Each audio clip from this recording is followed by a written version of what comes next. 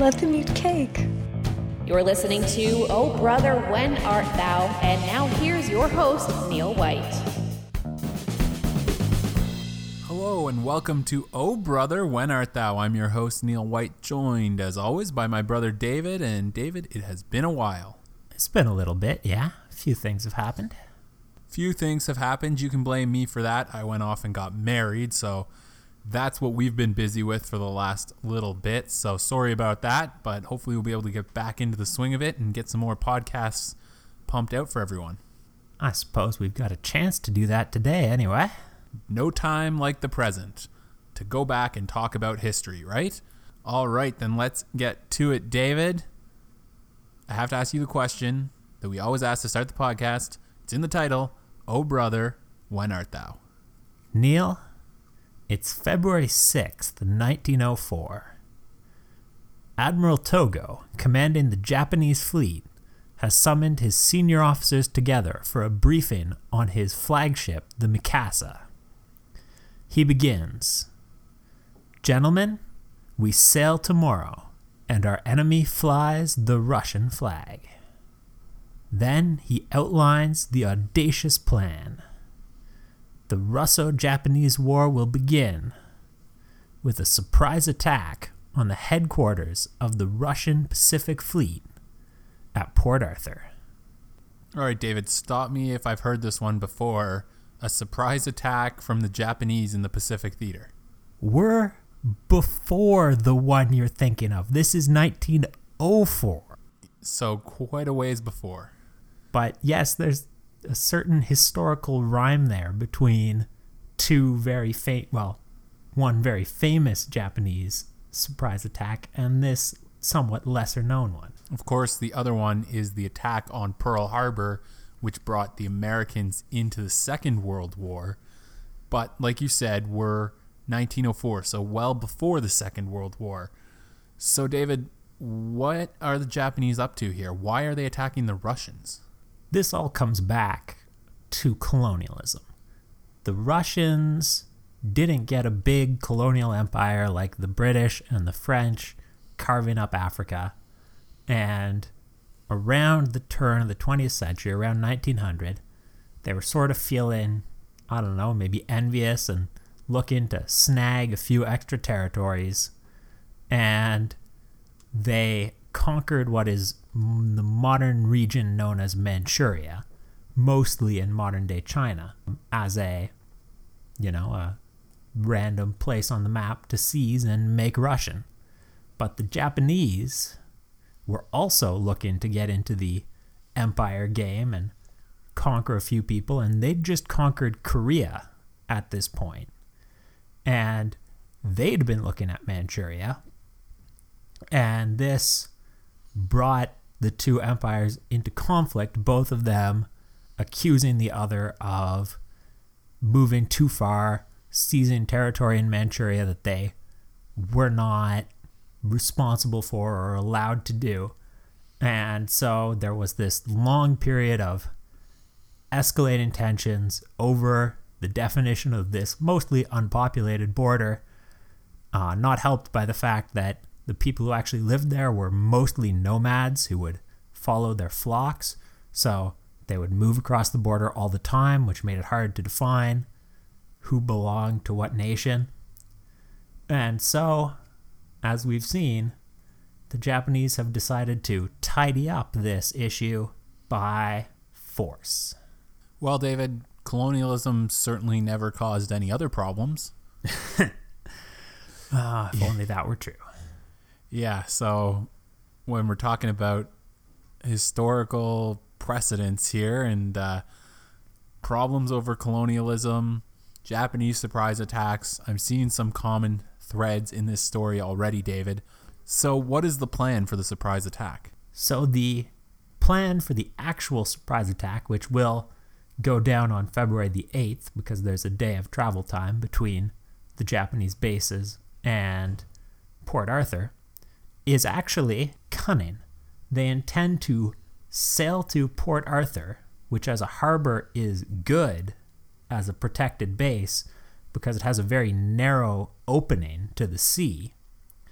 But the Japanese intend to take advantage of that by sailing an old ship they don't want anymore into the center of the narrow channel out of which ships can exit and sinking it, blocking the entire Russian Pacific Fleet into harbor where they won't be able to affect the rest of the war, and letting the Japanese transfer their land forces over into Manchuria without any interruption. But of course, nothing's ever that simple.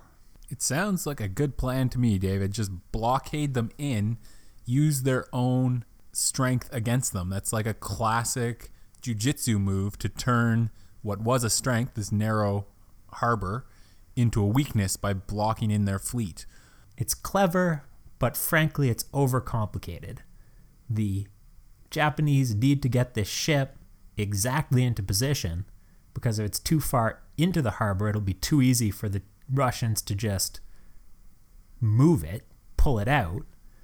But if it's too far out, then it won't actually block the channel, and the Russian ships will be able to get out anyway. As it happens, the Japanese officer who's commanding this block ship sinks it slightly too early. So although it's a narrow passage, the Russian ships can still get out, and the first effort to blockade Port Arthur fails. But Togo is not an incompetent commander. He was ready for something going wrong with the block ship, and his squadron nonetheless successfully implements a blockade of the harbor with more conventional guns and torpedoes kind of means. Okay, so it didn't quite work on the sinking the ship. I just would imagine that would be not an easy task to begin with, so I can't blame this captain too much for missing his mark, although it's not ideal for sure. But in the end, we basically accomplished what the Japanese wanted to accomplish, which is to set up this blockade, David? So now Togo's got his blockade. The Russian fleet is trapped. The Japanese army is transferred over into Manchuria and launches bold, rapid assaults, which are quickly overrunning much of Manchuria, but they're also outrunning the Japanese supply line. So the advance is falling apart, not so much because of the Russian defenses as the Japanese logistics running out. And at the other hand, at the harbor, the Russians have fortified it on the landward side, and the Japanese army just can't get in. They try everything, but they just can't break in. It's actually very, very similar to the soon upcoming World War I in terms of dense trench networks and machine guns just preventing any real forward movement for either side. Well, we know how that ends up working out in World War I, David. 4 years of stalemate and two armies really never moving very far. Do the Japanese have a plan to try and get through this, to try and break through these Russian defenses? Well, the Japanese aren't getting into Port Arthur. But meanwhile, the Russian fleet is getting increasingly worried that if the Japanese get close enough, they'll just shell from land-based artillery, sink all the Russian fleet. So the Russian fleet makes more and more efforts to break out of this narrow harbor in which they're increasingly trapped, and it whittles away at the Russian Pacific Fleet. There's one or two real naval battles, but mostly it's just brutal skirmishes sinking one or two destroyers at a time. But the Japanese are winning. The Russian fleet is going down. And at the Russian capital of St. Petersburg, the Tsar knows that if he wants to stop this Japanese offensive using naval means, which he does, he's going to need a new plan and a new fleet to turn things around. I'm guessing that's not easy, David. How far is St. Petersburg from Manchuria? Russia's not a small country. Asia's not a small landmass. This has got to be quite the challenge to run a war that way in 1904. This is where a guy called Admiral Rojestvensky enters the story. He's one of the up-and-comers in the Russian fleet, and at this point, he's commanding the Baltic Squadron, which, as you may have guessed from the name, is in the Baltic Sea. He proposes that they take this squadron of mostly built to be short-ranged ships, sail it around the world, rename it the 2nd Pacific Squadron, and use it to attack and defeat Togo and break the blockade of Port Arthur. Of course, the most important part of that plan, David, is renaming it so that everyone knows what ocean it's supposed to be in. It would be really confusing for historians if they'd kept the name the Baltic Fleet the whole time. So actually, I'm pretty grateful for that little bit. Good work. But still quite the ambitious plan, David. As you point out, there's quite a difference between the Baltics and the Pacific Ocean. A fleet made for one, is it going to translate onto the other? Well, the first problem is getting there. And most of the Russian Navy believes that that's impossible. These ships don't have the range. They cannot sail there. It's too far, and everything's going to fall apart. But Rojestvensky points out, you just have to refuel a bunch of times, and you can make it. So, with the Tsar backing the plan, they set sail. Morale in the fleet is low. Most of the sailors have already heard about all of the officers saying that it's impossible to even make it to the Pacific, let alone fight there. And none of them have signed up in what was a fairly peaceable time in European Russia to sail around the world and fight the Japanese over a conflict they mostly have no understanding or interest about. So the Russians have a bunch of boats not built for this, and they have a bunch of sailors who don't really want to do this.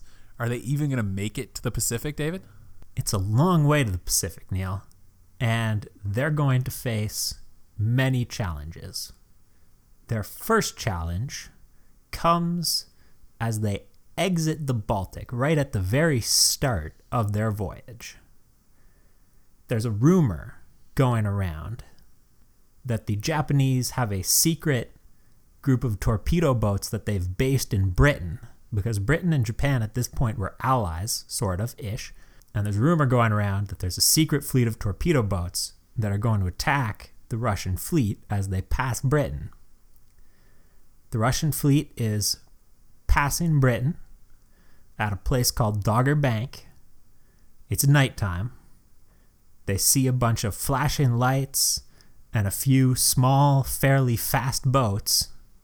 Someone panics, opens fire. The rest of the ships assume that he must have known something they didn't. They open fire. There's a confused night action. Guns blazing everywhere.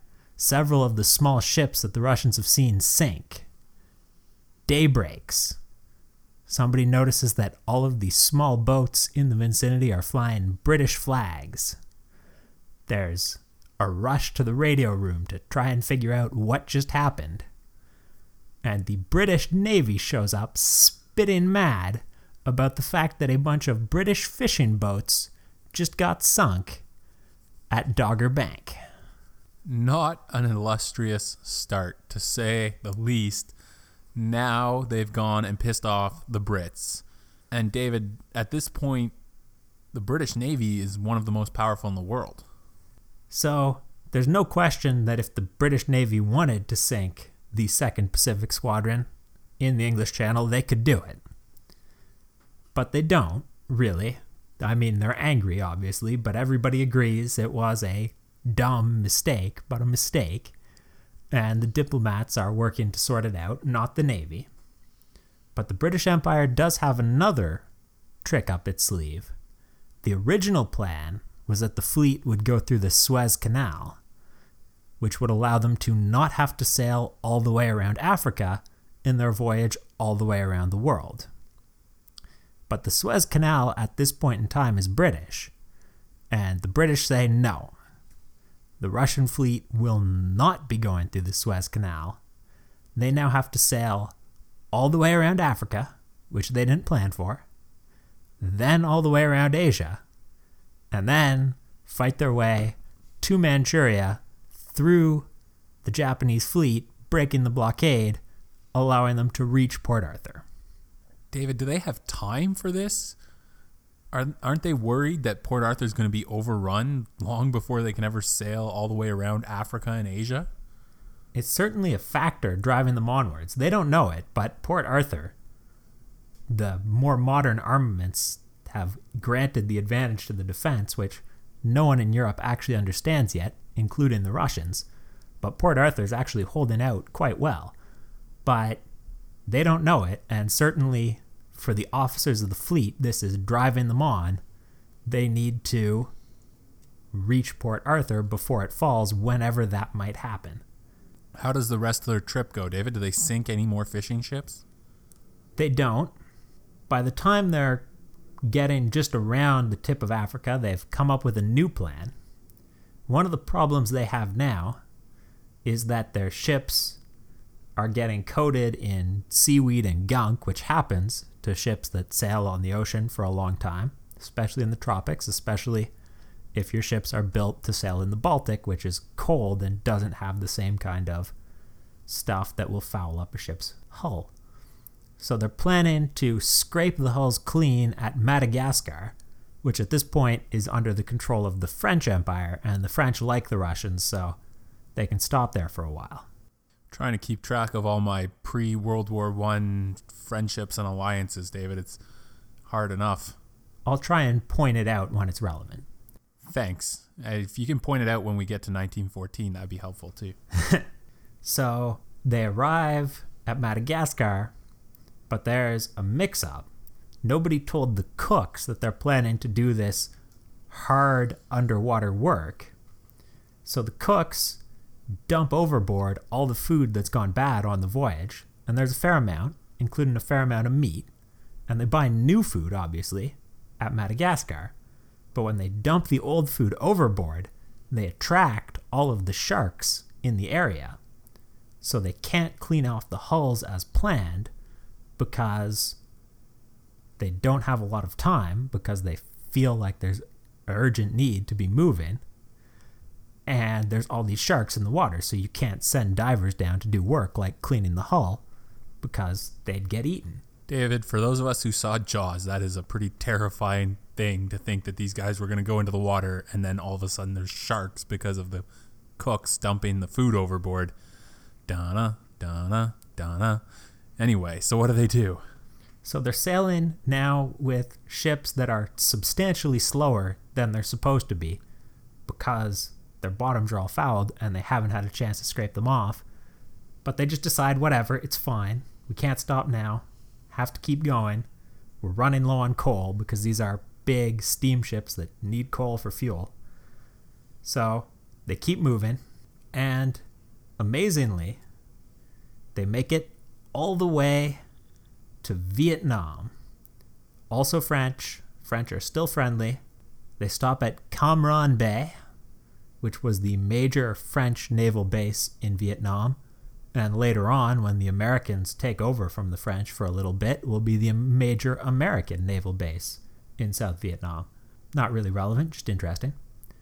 But they reach Cam Ranh Bay and start prepping, doing their final coaling, and they're finally going to do the cleaning the bottom of the hulls thing that got delayed. And just generally, this is the final getting ready before the big showdown. Don't tell me something goes wrong here, too. So we got to start with William Donald.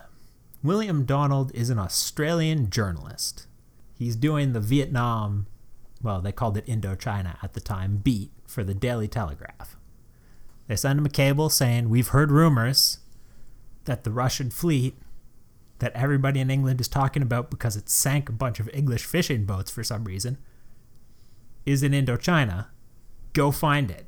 And in theory, this is supposed to be a military secret, and the French are supposed to be keeping everybody from finding this fleet, but they don't stop William Donald, who sails right into Cam Bay on a civilian steamship looking for officers who are willing to do interviews. Well, that's a good intrepid journalist there, David, walking right into a state secret. The French have been keeping this a secret because they don't want to annoy the British, who are still not happy about this whole Russian fleet thing. And by keeping it a secret, and maybe we're doing it, maybe we're not, they were sort of having the best of both worlds and refueling the fleet and helping the Russians, but not annoying the British. But the local French leadership in Vietnam decides, nope, you have to move on. We're not going to let you have all the time we thought we were going to let you stay, because we're worried that will annoy the British too much. So you're only getting 24 hours. So that cleaning the bottom of the hulls thing, that's scrapped again. Coaling, they're sort of not doing it properly. They're getting it done, but it's a rush job.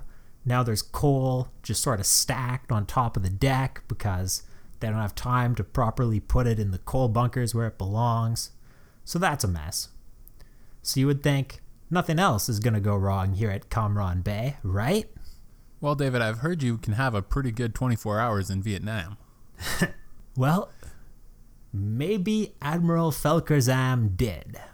Or maybe he just wasn't healthy. But he's the second in command, after Admiral Rozhdestvensky, of the Russian fleet. He has a stroke. Rozhdestvensky considers announcing this to the entire fleet and appropriately having the third in command take over as second in command, so that, there will be a healthy second in command for the upcoming battle everyone expects. But then he remembers that he hates the guy who's the third in command of the Russian fleet, so screw that. And therefore he just doesn't tell anyone else in the fleet about the fact that his second in command had a stroke and is not ready to command in the upcoming battle if anything goes wrong. Yeah, chain of command, usually a pretty big deal in military circles. That doesn't seem like a small oversight for a Navy to make, but I guess that's how it goes when you hate the guy who's third in command. Now they've got two options.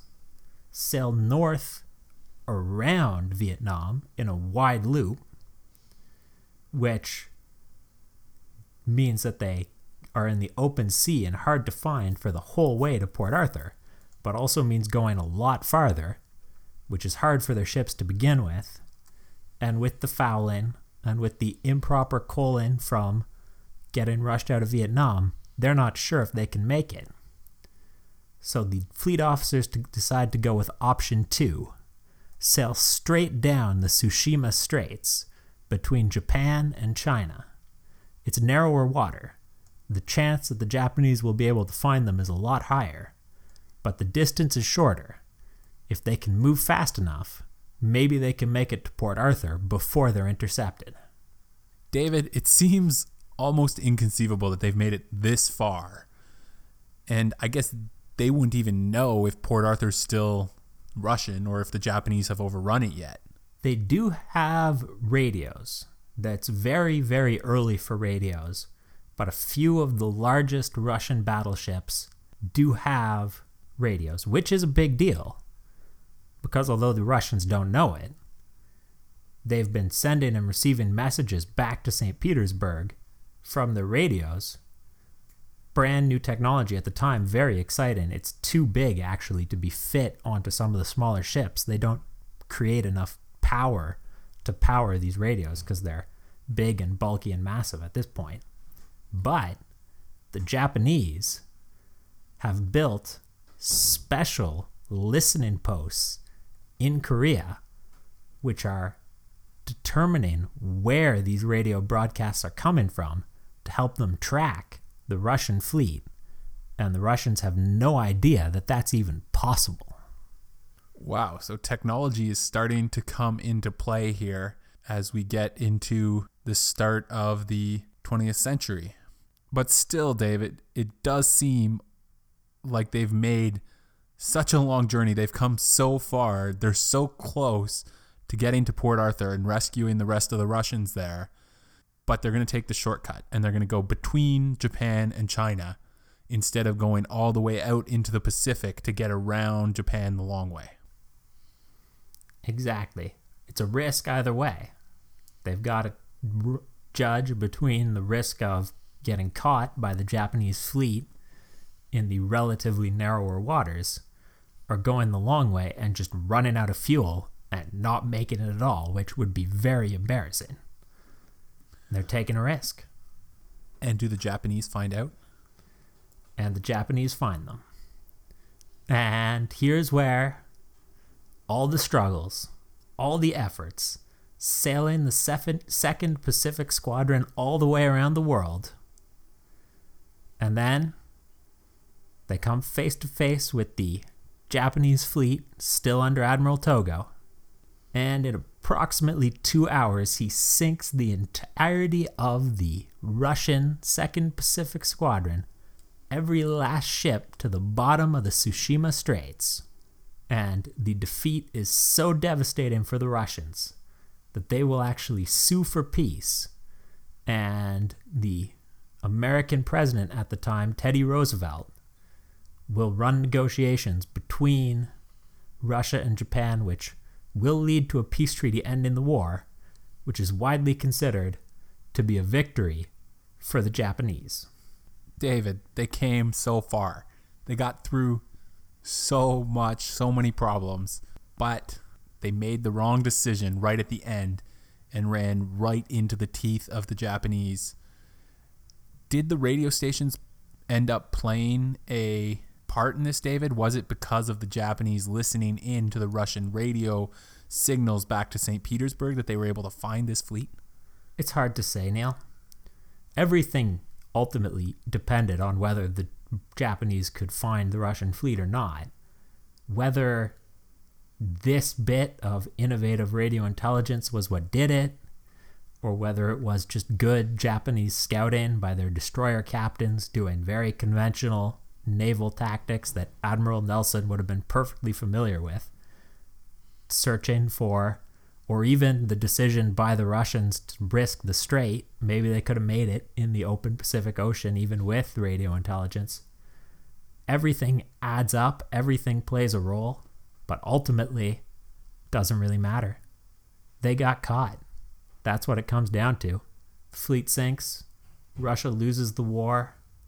There's actually a Russian Revolution in 1905 because the people are so upset about the fact that they got beaten by the Japanese and the government seems totally incompetent. It's a disaster for Russia that they will not have recovered from by the time that the First World War starts and the Russian Empire falls.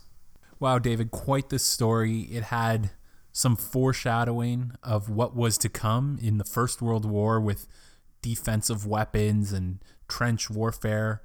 It had some foreshadowing of what was to come in the Second World War with the Japanese surprise attack.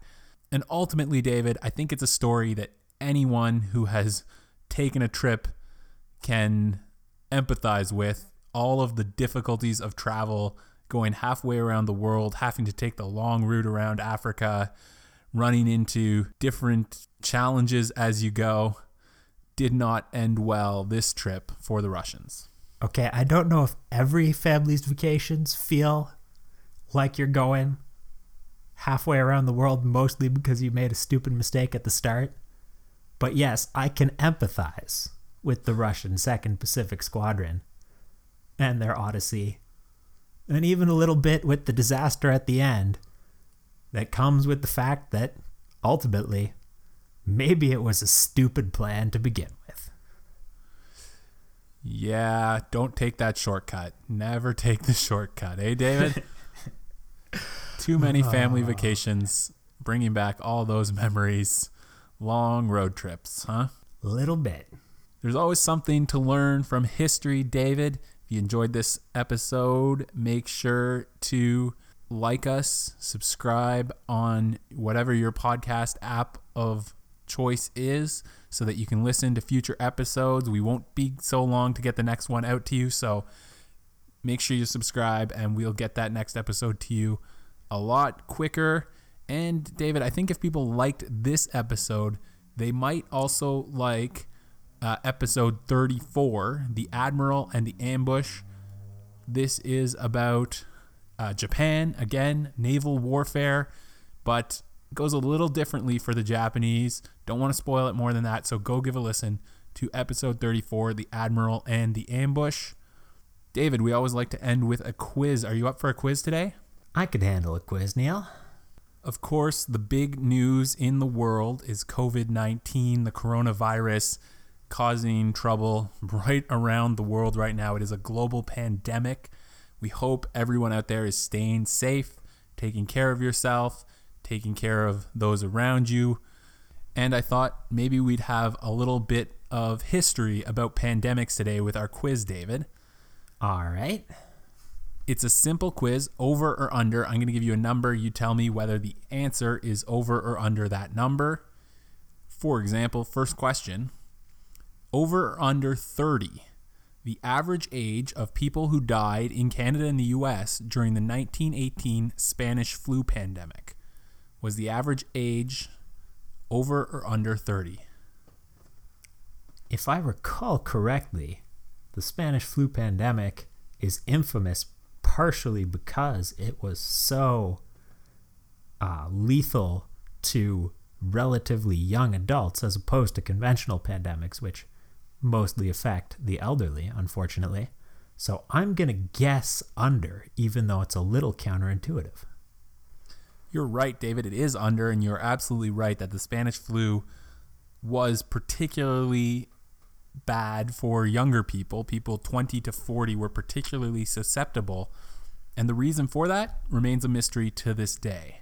All right, David, next question. Over or under 5, the number of times the Black Death or the bubonic plague returned to England between 1348 and 1405. Under or over 5 times? At the height of the Middle Ages, I'd have to say over, Neil. You're right, it was over. It was 6 times between 1348 and 1405 that the Black Death ravaged England. Next question, over under 5 again, David. How many influenza pandemics have there been in the last 100 years? Influenza pandemics in the last 100 years. Ooh, over or under 5? I honestly have no idea. I'll guess under. You're right, David. It is under.